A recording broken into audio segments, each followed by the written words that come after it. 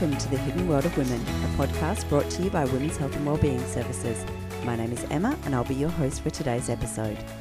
Today I'm joined by an absolutely fantastic woman who I really enjoy spending time with, and I'm so appreciative of her joining me today and sharing her personal story.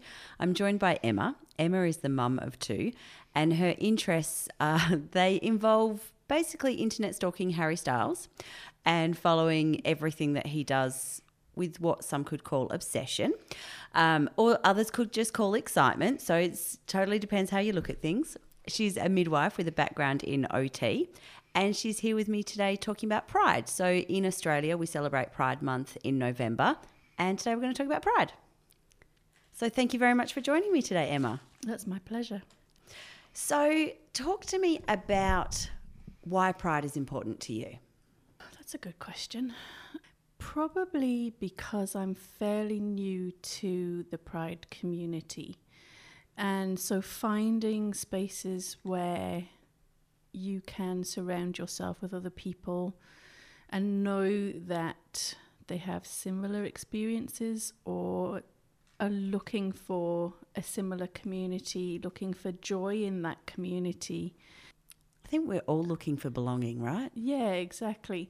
So it feels like a safer space. It feels like somewhere you can be yourself and get to know people without constantly kind of thinking, are these people who it's okay to have these conversations with? Yeah. I remember, so my first, well, not my first volunteering role, but, sort of my first volunteering role as an adult was with WAC, so West Australian AIDS Council, and there's a lot of training that you have to go through in order to do that. And I remember at the end of the first 2 days of basic training, they said, what's your takeaway from today? And my biggest takeaway, and so I was 17 when I did this training, and I'm not 17 anymore, so it was a long time ago, but I still remember my biggest takeaway was I just assumed everyone was heterosexual. And unless you sort of at somewhere like the court and people are, let's say, obvious, then, I just assumed that. And so I guess that was a huge wake up for me, that in this idea of, well, why do we need Pride Parade? Well, why don't we have a heterosexual parade? Well, we can walk down the street holding somebody's hand without fear of insult or injury every single day. And homosexual people or people who identify as GLBTQIA+ possibly don't have that. Absolutely, yeah. And, hopefully Pride gives us that safe space and community. But you said that you're new to the Pride community. Do you mind if I share how old you are? Of course you can. So you're 50 and just coming into, I guess, exploring who you are a little bit more. Yeah, for sure. I suppose over the last couple of years, I have started to explore my sexuality, having been married in a heterosexual relationship for a really long time, and then being divorced, and looking to start dating again, where the last time I had dated, there was no such thing as the internet, never mind internet dating. So that's terrifying in itself. And then kind of exploring that whole experience. What was I actually looking for? Who actually was I as a single person and not just as a mum? And in my work roles, like, who am I? Yeah. So it was a massive process that I've gone through with some very long-suffering friends and a psychologist of, kind of who is Emma and what does she want and where does she want to move forward? And sexuality was part of that whole process. Yeah. So you were married for a long time. And how long were you married for? 20 years. So you married quite young? Yeah, so I was married in my early 20s. So prior to getting married, did you have any sort of inkling that you didn't fit in the heterosexual kind of box? Well, hindsight's an amazing thing, isn't it? And I think a lot of people who perhaps go through this journey later on look back and go, oh, so not everyone feels like that about a co-worker or a movie star or whatever who's the same gender as you are. Probably at the time, no, because when I went through my teenage years, we're talking the 80s and 90s in England, where you would not be openly gay. It was not accepted at all. We were going through the very beginning of the AIDS epidemic at those times. And, you know, there's been some really good representation recently in the media of what that time was like. And so I think you very much assumed that you were heterosexual. This was something that was very different.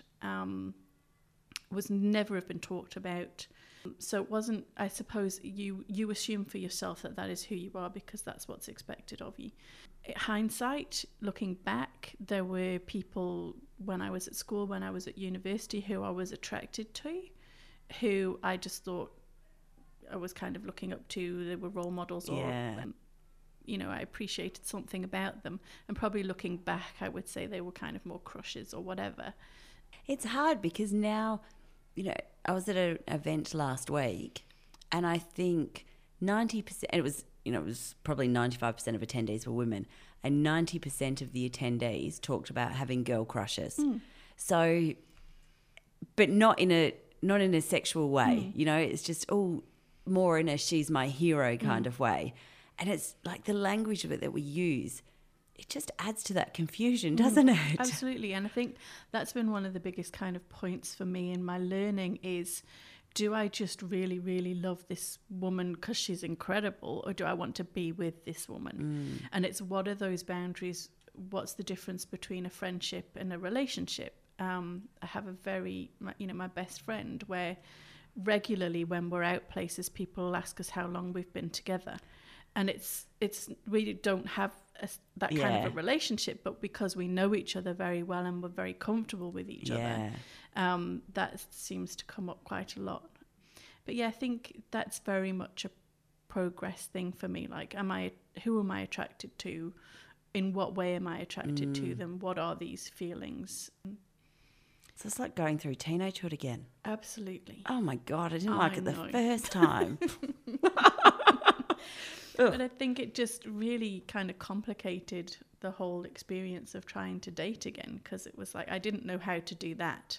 I didn't know how to put myself into places where that could happen. And now I've changed the pool of people who I'm actually looking at, and I have no idea where to go and try and find that pool of people. And that's, you know, I've sort of joked with my husband that we're just going to have to stay married, because honestly, I've no idea how people date these days. So it's just going to have to stay the way that it is. And he knows that I'm joking, I hope. Because I would learn internet dating if I needed to.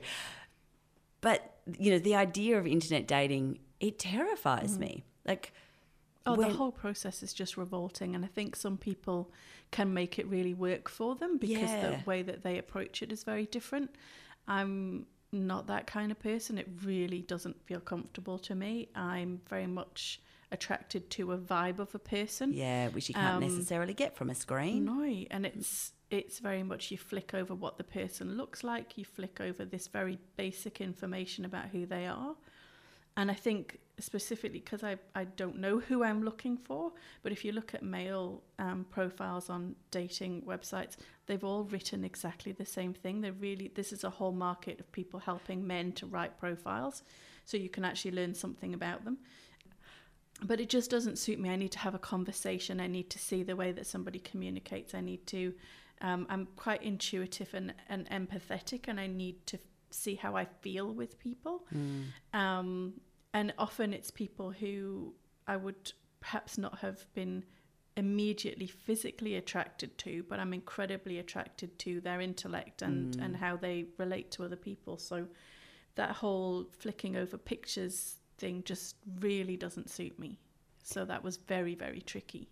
And I imagine sort of, you know, there's the extra layer of difficulty because if you've never dated girls before and I've never internet dated, never dated girl, now you're going to do that for the first time together. So how do you start dating? This is not where I was intending to go with the conversation, but, you know. I knew it wouldn't go where you'd hope. Look, there are some really great community spaces online that you can join where you can have conversations with people where they are creating events that you can go along to. So you start to find out spaces, you start to find out what events there are, you can start to have conversations. People, you know, do message each other on those and hook up through that in whatever format they want to. Some of the dating websites are specifically for female-female relationships, so you can explore those. Some of the more broad dating websites have the option for you to select which gender or open to who can respond to you or who can communicate with you, and what you're looking for. So there's quite a lot of options. It's incredibly daunting. It doesn't feel... I don't find it a particularly safe kind of feeling to be meeting up with someone who you've never met before. I have to say that did feel different meeting up with a female rather than with a male. That certainly felt a lot safer to me. To meet with a female? So I think a certain layer of the difficulty of meeting strangers was taken away. Back in the olden days, when a bob was worth a bob many moons ago, when I was, dating, it was good manners for somebody to come and pick you up from home and, that type of thing. Whereas now I'm assuming that kind of thing doesn't happen. You would meet someone rather than, this is where I live, come and pick me up. Yeah, for sure. But I think, my experience of dating prior to being married was at school and university. So it was people who I was around. Who you knew, so I had met them in person. We had a conversation, and then someone had asked the other person out and you would arrange to go on a date. So you've already done a lot of that scanning and, that unconscious kind of, this person's clean and tidy, they can speak well, they've, I feel safe around them. Exactly. Yeah. And they have a group of people here who they seem to be interacting with in a normal way, and they're not, blackout drunk or whatever. Yeah.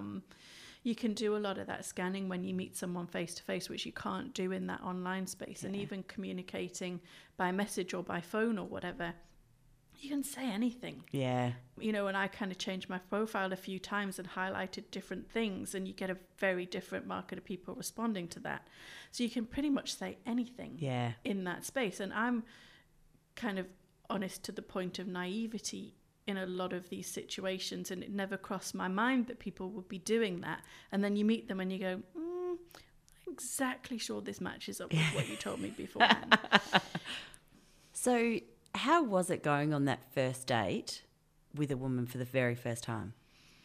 Amazing, because it kind of validated that this wasn't just something that was going on in my brain. It was actually something that, yes, I was attracted to them. Yes, I did want to be involved with a female, and this wasn't just, like a phase I was going, midlife all crisis. of that stuff. Yeah. And I was incredibly blessed that the person who I had that first date with was gentle and kind and thoughtful and very aware of what this experience was. And I told them, probably unfairly told them at the start of the date. Maybe I should have told them before that. I don't know how you navigate that, but they were absolutely beautiful and handled it in a way that made it such a positive experience. So yes, I feel incredibly blessed by that. And at what point did you start to think, well, I need to start telling people this? That's a really interesting question, because I think I have a very small group of very close friends, and they went through that whole process with me.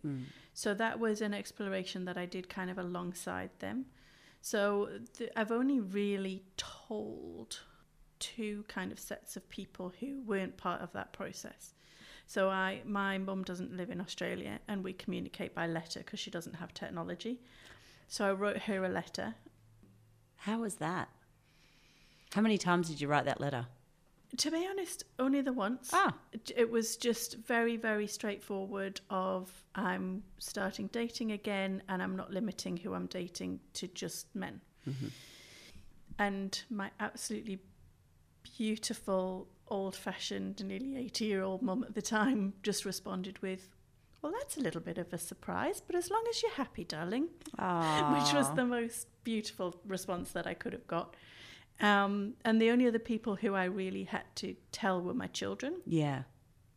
Which I was very nervous about, and which they laughed at me for when I had the conversation. And so we were driving in the car, and I just said I needed to tell them something. And it said exactly the same thing, really. I'm starting to date, and I'm not limiting who I'm looking at when in that kind of dating pool.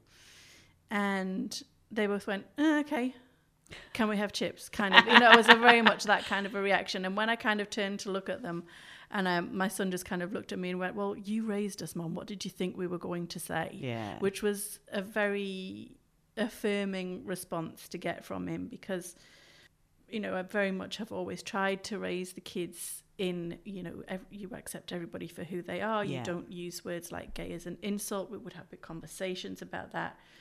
Big conversations about being inclusive and with language and terminology that we were using.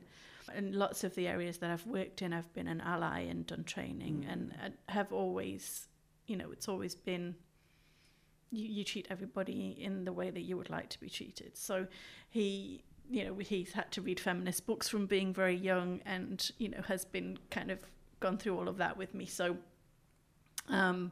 they were just absolutely beautiful, and we just had, conversations about sexuality in general. And, I've hopefully have been raised in an environment where they would never feel like they had to come out to me, that whoever they brought home would have been welcome and there would have been no question about that. And we had conversations as they were becoming teenagers about, do you have to kind of keep your door open, or can you shut your door if you've got people over? And that was very much well, I'm not going to say you can leave it open if there's for my daughter, leave it open if there's a boy there, but not if there's girls there, because I don't know who you're attracted to. So let's just say that if you're comfortable with that person, you can close the door and I trust your judgment. And if you're not comfortable anymore, then you come out and you're in a space where I am. So I kind of had hopefully laid a really nice foundation to make that easier for myself with them. So.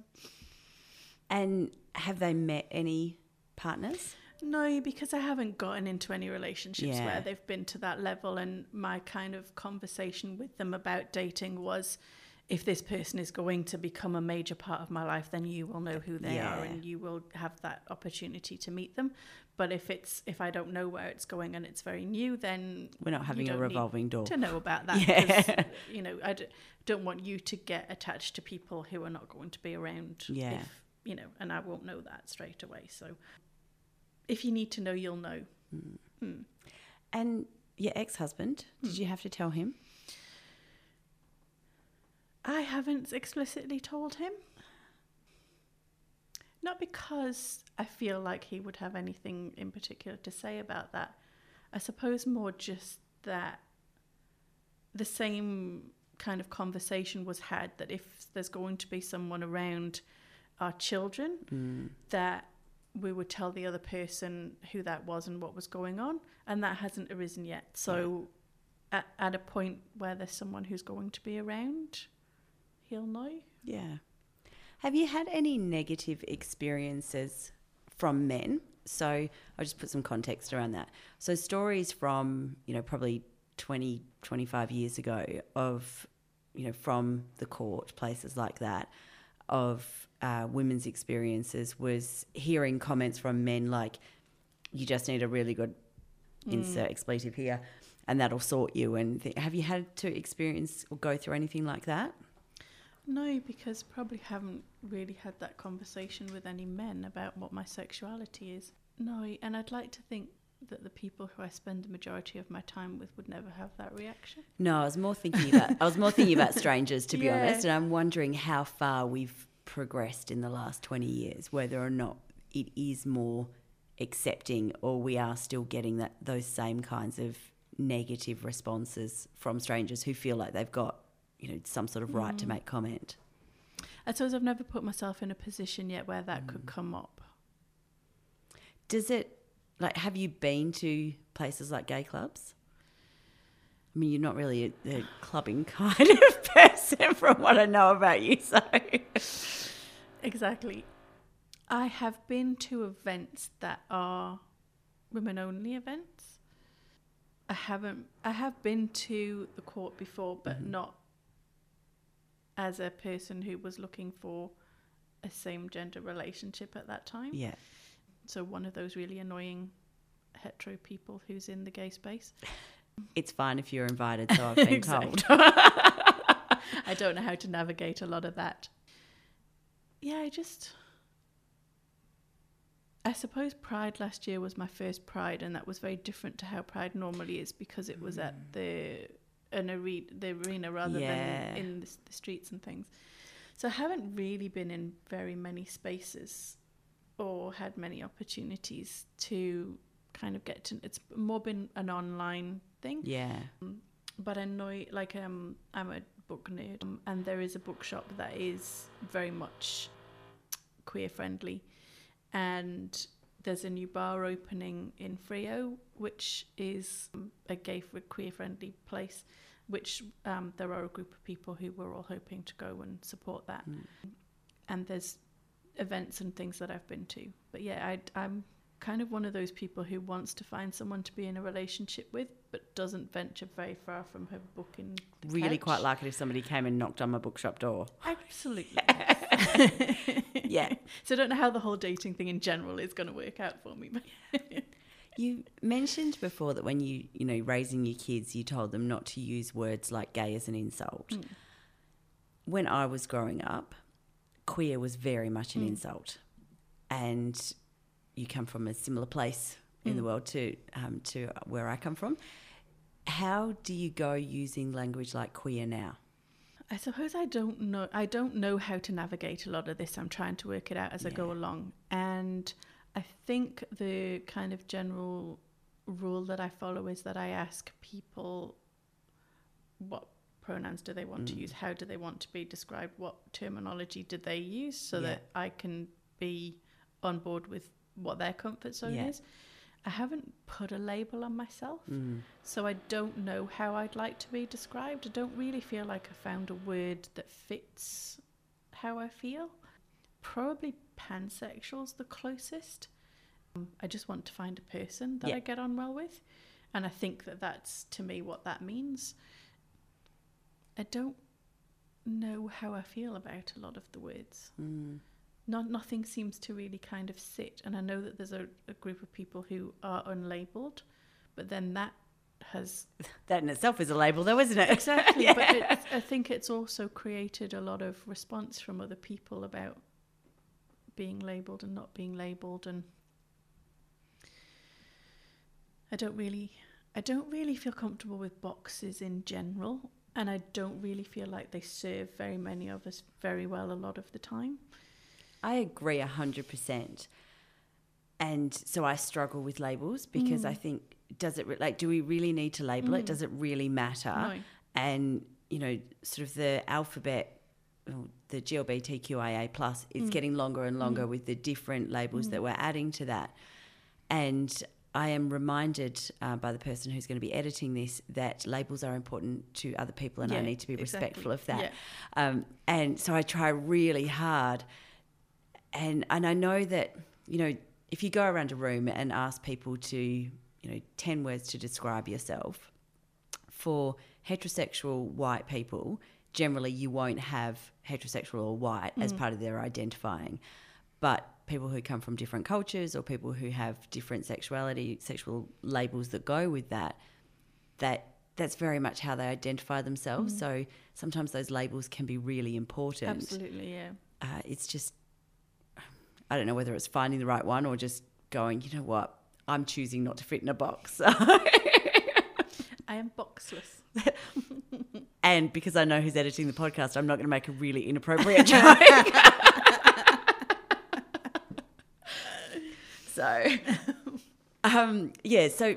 But you find with using the term queer for things like queer friendly bookshop and things, it doesn't feel jarring or anything. No, I don't think so. I think because that has really developed over time, I think there are specific words that if I heard people using them, that would make me feel very uncomfortable just because they were only ever used as a negative thing. Yeah. I'm trying to remember the name of the TV show that I watched recently. It came out last year. There were 5 episodes, and it was based in London in the 80s, and it was about AIDS and the gay community. And it was absolutely incredible. I wish I could remember what it was called. If you remember, message me and I'll put it in the show notes. There was some really amazing representation, but the language and everything was so familiar to me from being younger. And I think it's difficult because I pass as heterosexual, because people talk to me. I have an ex-husband, I have children, which were things that in my 20s, if I had have been gay, I wouldn't have been able to be married. I wouldn't have been able to have children, because those things have become more accessible and more available very, very recently. Yeah. So I pass as heterosexual basically by saying that I have children, being the age that I am. So I've never really had to kind of label myself anywhere, because it's only very specific people that I ever have to have that conversation with. And you don't seem to have gone through some sort of personality evolution and need to be, cover yourself in rainbows every day either. I only own black clothing, so that's got various shades of black. Slightly out of the comfort zone. And a purple jacket. No, I do, yeah. No, I guess it has just been a tweak to who I'm Openly, that I'm attracted to, and I'm still exactly the same person. Yeah. I'm not going to wear rainbows. Actually, I am going to wear rainbows for Pride. I did buy glitter that's all different colours. There was an eye roll there. So you are going to Pride this year? I am, yes. So what are you planning on doing for Pride this year? I really have no idea. Okay. I'm going to land in the middle of Perth and hopefully find lots of things that are happening that are fun. Awesome. And look, I should know this and I don't. What does Pride look like in WA this year compared to last year? So there are a whole heap of events. There's been events going on for a really long time. So I like poetry readings, cookery stuff, presentations and talks. All sorts of different things have been going on for the last few weeks. And then for the Saturday parade, I believe that there's kind of a route that floats and things will take, who are either groups from the gay community or their businesses and people who are allies and are supporting. And that will travel around Perth, and I think the start and finish is Russell Square. So out of the horse racing track this year? Yes. Did you have any personal feelings about it being at the horse racing track last year? I had nothing to compare it to. Yeah. So to me, it felt absolutely lovely because there was lots of people wandering around dancing. There was music and everyone was very relaxed and being able to be themselves, which was my first real experience of being in a space where people were openly affectionate and you could tell that they were couples. Yeah. So yeah, to me, it was amazing, but I have heard a lot of feedback from people about the fact that it's not what it normally is. I struggled with it, and obviously as an ally, because for me it felt like we'd gone back decades and we were hiding the gays behind the closed gate and having to walk around a horse racing track. Like that it just felt so wrong. And you can, all the excuses around COVID and all of that, it just felt like we were shutting GLBTQIA people away behind again. A closet door. That's it. Yeah. So they can do their own thing in their own, so long as I don't have to see it, so long as it doesn't impact me. Whereas in the past, it's very much taken over Northbridge and, Perth, whatever that might be. And so it's been more of that public kind of celebration. And so what you experienced happened, but in public rather than behind the closed doors. But it's really lovely to hear that for you, it didn't feel like you were closed off. It was very much that positive experience and And possibly for me that was a bit safer, given that I was only just experiencing a lot of that. Maybe for me that was actually what I needed at that point in time. I didn't have to proclaim myself to the whole universe. Nice gentle transitioning point. Yeah. Yeah. And does it feel like you're proclaiming yourself to the universe by going to this year's Pride Parade or by doing this podcast? But, Doing this podcast, to be honest, I did go through a bit of a process of thinking about it and kind of this is probably my coming out in that kind of broad sense because I haven't really felt the need to proclaim anything before. And my coming out at work was very much, what are we doing for Pride? Oh, let's put lots of balloons up and make it look pretty. And that was kind of the extent of the conversation. It was just very, very accepted and there were no questions asked. It was just, all right, absolutely, let's get on board with that, which was beautiful. because in other jobs that I work in, it's not something that's recognised at all, and I can't imagine bringing it up in those spaces and asking to do something. So yeah, this is probably my coming out, to be honest. So hi. Oh, that's really lovely. Well, thank you for feeling safe enough to, to be part of this and to use, to come out publicly on the podcast. So how do you think, if you were talking to somebody who, was possibly in a similar situation that you have been through, who was sort of going, but I've lived for, almost 50 years as a heterosexual woman, how do I navigate the next stages? What do you think a starting point would be that you would suggest? Probably having some conversations with people who you really trust about how you're feeling. I mean, I did a lot of exploration with friends, but I also see a psychologist. So being able to kind of unravel where some of those thoughts and feelings were coming from and what they were related to was really useful for me. There's so much information available online. Yeah. I don't know if you've watched Heartstopper, but, the quizzes that Kit does online of, am I gay? Am I bisexual? That's a real thing. And a lot of people have commented on the fact that they actually did that as part of that process. It's not something that I did, but I think, there's so much information that you can look at, definitions, you can look at people's experiences, you can now see representation in the media starting to come through that you can perhaps identify with and start to figure out. But I think as well, just not feeling like you've got to find that box that you fit in, just saying to yourself, this is another aspect of who I am. This is just another aspect of who I am. It's just another group of people who I'm open to spending time with. And it doesn't have to be any kind of major change to your life. I mean, I'm incredibly fortunate that I've had such positive reactions from everyone who I've spoken to. And if you're surrounded by great people who you feel safe with, then hopefully other people are going to have that same experience. But yeah, I think just a lot of exploration, a lot of learning, open yourself up to different media. And the thing is, if you don't have that supportive community around you, there are organisations where you can try and find additional support. So. Yeah, for sure.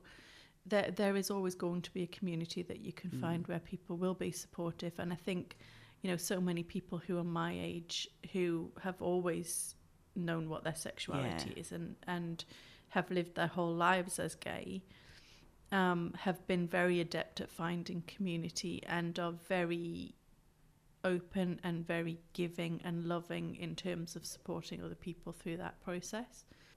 So yeah, there are services, there are formal services, but there are also lots of very informal networks. And I think now, because with the age of the internet, it makes it a lot easier to find those, whereas going back a couple of decades, and you said people who are your age who have known for their whole life that they're gay or whatever label they're choosing to use, back 20 or 30 years ago, it wasn't as easy to find those supportive communities. So it was very much kind of whispers and behind closed doors. So now it's so much easier to try and find supports. And I mean, just a quick Google search a quick search on Facebook and there's like 27 groups pop up. Yeah, for sure. Yeah.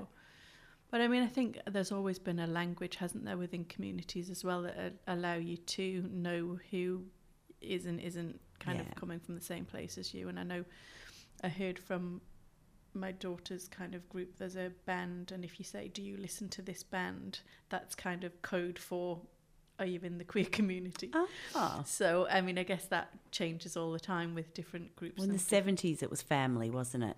That's where that song We Are Family came from. Really? Yeah. It was around, so people who identified as, well, then it was gay or lesbian, so it was family, and that was the code word of that time. Yeah. That's it. They'll always be. And it's sort of a bit sad, though, that in 2022, people are still using code words. Yeah, it is. Any thought? So one of the things that I remember you mentioning, actually probably around this time last year, was the difficulty with sort of navigating the dating scene, and women who were possibly in a similar situation to yourself but weren't ready to give up their husband. And so they were looking for dating, but I'm still married, but I'm just trying to explore things and see where they go. So has that been something that has been like an issue to navigate, and you just kind of swipe whichever way you swipe and just keep going? Or yeah, I think you're okay with that if people are being honest about it. Again, it comes back to how much you actually want to give away when you create that profile. And some people are very open about that and do say, I am married and I'm exploring. And then you have a choice as to whether you want to get involved in that miry mess or not, or potentially. I can see which side of the fence you sit on that one. But obviously there's going to be people who are in those spaces who are not saying that. Yeah. Which I think can be quite difficult. But obviously the realizations come to people at different times, and a lot of the time for people, their circumstances are such that it's not easy for them to extricate themselves from a relationship. And they may be in a situation where that wouldn't be accepted. It might have a massive implication for them financially, with their families, all of those kinds of things. So I would never judge anybody for that, because we're all in very different circumstances. I just wouldn't necessarily want to navigate that with somebody. Apart from anything else, it feels like you're just way too in the infancy of learning who you are yourself without trying to take that on. I think that would be very complicated to take on. And obviously everyone's going to do this in different ways, aren't they? People, have open relationships and explore all sorts of different things, which is not something that feels comfortable to me. So it just isn't in my wheelhouse. But there'd be a lot of people who it was. I think that would be very difficult to navigate for anybody. Yeah. So back to if you were supporting other people, if you were talking to somebody who's, perhaps talking to somebody's child and their parent was going through kind of coming out to their kids, what would your advice be to the kids on how to manage that and how to kind of navigate it? Oh, look, I mean, I'm all about communication. Everything's always about communication. So it's talking about how you're feeling about it, and, giving children a safe space to be able to discuss that, giving them resources to look at, giving them other people outside of you who they can talk to. So, mentors and their kind of extended family and social network who they can discuss that with honestly. And I guess it's navigating what you do and don't want to involve your children in those relationships. Like whoever I was dating, I wouldn't be doing that kind of in front of my children unless it was developing into something that was going to be really long term. And everyone's very different with how they navigate that. But I think if children had any thoughts and feelings about it, absolutely they need to talk about those and any impact that it might have on them, because obviously, there is still bullying, and there, any point of difference can be a reason for bullying. So if they were concerned about how that was going to be perceived, to discuss that. I think schools are actually quite progressive now in lots of ways, and are very accepting of different family structures and different things. So that's probably not as difficult to navigate. But yeah, for children certainly not to keep that to themselves. If they've got some thoughts about it, they are absolutely entitled to say how they feel, and to ask for things to be done in particular ways if that's what feels most comfortable to them. Yeah, and that's it. You can't feel like your feelings are never wrong. Exactly. So. Yeah, and it's not a personal thing to the parent. Like if my children had concerns about it, I would have discussed that with them and said, okay, well, what do and don't you feel comfortable with? Yeah. And if you don't want me to bring a partner along when your friends are going to be there, then we can discuss that and talk about why that doesn't feel comfortable and what we can do so that we can all be authentic and navigate that for you. So, just... I'm all about communication with everything. So, and one of the things that I liked was, when you talk to your kids about it, you did it in the car, which we often say, when you with sort of parenting 101 type of thing, that if you going to have conversations with your kids, do it in the car because you're not having to make eye contact. And For sure. normally that's when you're trying to grill them about partners or something. I've got something I feel uncomfortable with, so I'm going to do it in the car so I don't have to look at you. It goes both ways, right? Absolutely. And I had a question. Oh, that's what I was going to ask. So are you inviting your kids to go to Pride with you? And I've got more to the question. I'll add more to the question. And then I guess what I'm wondering is this something that is potentially something that you can celebrate together? Or is this is not necessarily an or, it could be an and, but are you feeling like maybe at the moment it's your time to try and find out who you are, and so this is your space to try and navigate and enjoy and celebrate? That's a great question, and I feel lots of different ways about it. So I think, so for this year, I haven't asked them to come with me. And I think it is very much of a, this is my thing that I want to do for me. If they wanted to go to Pride, absolutely go to Pride. But can you take your friend and stand on the other side? Kind of. It's something that I'm wanting to do with some friends. It's something that I'm wanting to do for me. And I think as a mum, that's quite hard to carve out. Yeah. So, yeah, I am kind of keeping it for myself. I'm not gatekeeping Pride. They can absolutely go to Pride. But I'm kind of gatekeeping that. Your celebrations of Pride. Yeah, me going and doing it. But absolutely, if they wanted to be there, they could be there. That's, it's certainly something I would encourage them to do. To enjoy that space and to be a part of it. But yeah, though I'm gatekeeping this as an Emma thing. Yeah. And because your kids are, heading towards adulthood now, it's a time when a lot of mums are trying to work out who am I and trying to find space for themselves anyway, and trying to carve out that space for yourself is difficult.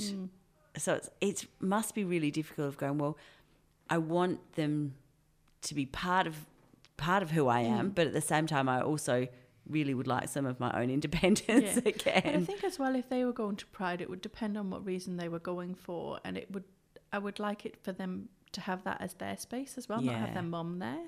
Yeah. Well, it depends, unless they were going to support mum. Well, yeah. And I am going to be wearing a Free Mum Hug shirt for Pride. Because I'm aware that there's a lot of families where people are not accepted. So even the idea of the free mum hugs, it just makes me want to cry. Oh, it's too much. And I know that, there are a lot of grandparents, parents of both genders or any gender, who go along to be a support to other people as well as to enjoy that space for themselves. And I think it just felt quite important to me that I've been so accepted, but so many people aren't. And I'm a hugger, so it works for me in so many levels.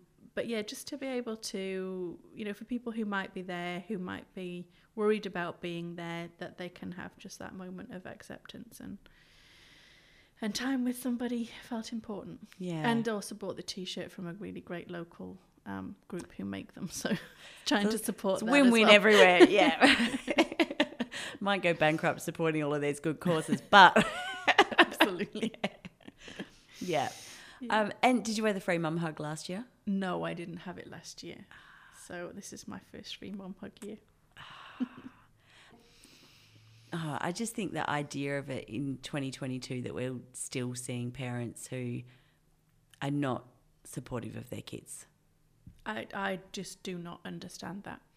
Your children are given to you to take care of for such a short period of time, and you're there to nurture them and encourage them to be who they are.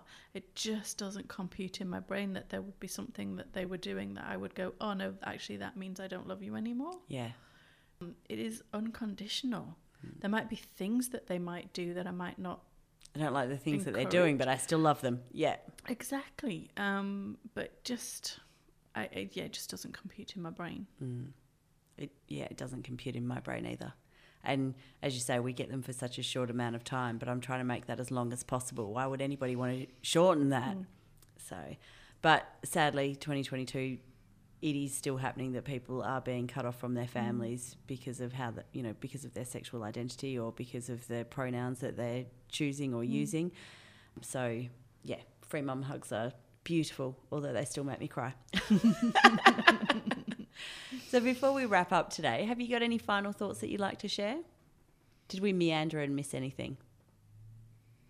I don't really know that I had an agenda. I was just following your flow, so I don't think so. I just hope things do change so that people feel more comfortable and safe to explore for themselves and be accepted. Did it feel safe for you from when you first started to think, oh, perhaps it's not men that I'm going to be looking at? Did you feel safe that whole time? Was there any point where you thought, oh, how's this going to go?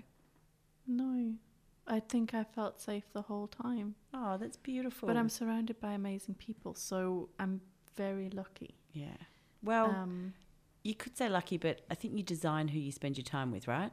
True. I think I'm also in a safe space in that I don't have all of my family and all of my life history here. So if it did cause an issue... Well, they're 12,500 miles away. It's all good. I wouldn't actually be losing out on a lot. Yeah. It's not like we all live in the same village and any kind of disruption is going to have a huge impact on my life. Yeah. Which I suppose gives you a certain amount of freedom. But no, I haven't felt unsafe at any point. How did it feel? Like, how does it feel But I am now? only just coming That's it. out to everybody. Maybe it'll happen now. But it's been quite a slow coming out though, right? Yeah.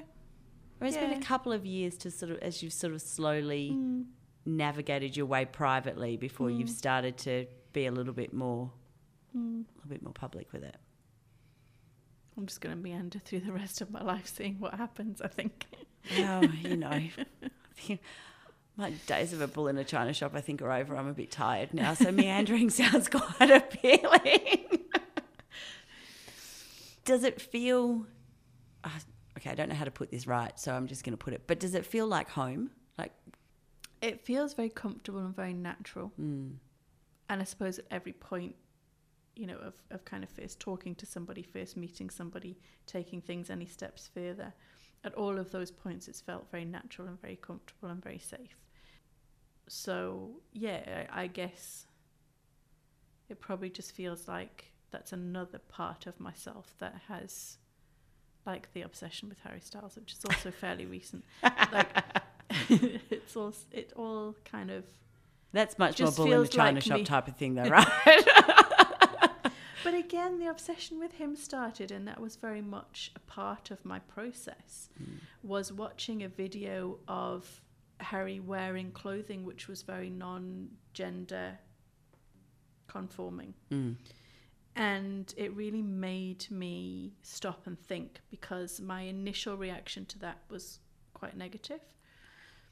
And I've always been raised... That's one heck of a backflip. I've always been raised in that the first response that you have is the socialized response. And then you take a step back and go, what do I actually think about this? And so my first response was that socialized response of, what are they wearing? Like, what is that? What are they doing that for? And then my step back from that was to explore, who is this person? What do they stand for? And realizing that they were enjoying being themselves, that they weren't putting themselves into a box, that they were an incredibly kind person who was a safe place for a lot of people, I think. So that was part of my process, that whole... I think it's really useful to be able to re-examine those thoughts and beliefs. So, and that's why I enjoy debating with people so much, because often it gives you that opportunity to go, well, yes, I believe this, but why do I believe this? How do these beliefs fit with what I think my values are? And do I still believe this, or is it just that I'm used to believing this for the last however many years? Yeah. So, yeah. And it was very much a case of, this person is just being authentically themselves, and it has no impact on me whatsoever and is really none of my business, which is kind of how I feel about most things. Yeah. Although you didn't make it your business, but you've gone from that to... Now you probably know what he's wearing most days of the week type of thing. It's interesting though. There's been a range of people throughout my life that have had these, we'll call them sections. But there is very much a similarity between all of the people who I feel like that about. I just feel they're very authentic people. They're very kind people. They do a lot of work for other people without ever saying anything about it. They communicate well. They're creative. And I think that's just my type of person. So to be able to see those kinds of people being very much in the spotlight, and, you know, as one of Harry's songs says, treat people with kindness is kind of his motto. Yeah. And that just feels like a really good motto to be having. Yeah. Because I think politically and worldwide politically, everything is very divisive. And I hate that. Yeah. So the more people with the more platforms who can be trying to promote kindness, the better, to be honest. Yeah. And I think, what's the saying? Something like, in a world where you can be anything, choose to be kind. Absolutely. And I think that goes for, you know, if we can just show some kindness and compassion and empathy, the world would be a better place. For sure. So, yeah. Which seems like a really beautiful way to finish this. So have a wonderful Pride month and enjoy Pride Parade and the celebrations you've got in the lead up. Thank you very much for being here and for sharing all of these little meandering bits of your story and for being so open for that. I very much appreciate the fact that you let me pry into all of those little areas. If people listening, if you are celebrating Pride this month, have a wonderful Pride. If you identify as GLBTQIA+, then I hope Pride is amazing for you, regardless of where you are around the world. And if you are not, then I hope you enjoy Pride as well. All right, thank you very much, everyone.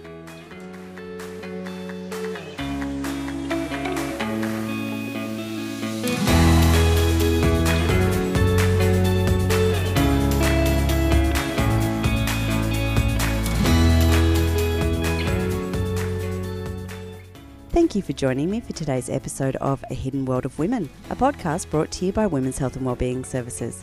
For more information on the services we offer, head to whws.org.au or Women's Health and Wellbeing Services on YouTube and social media.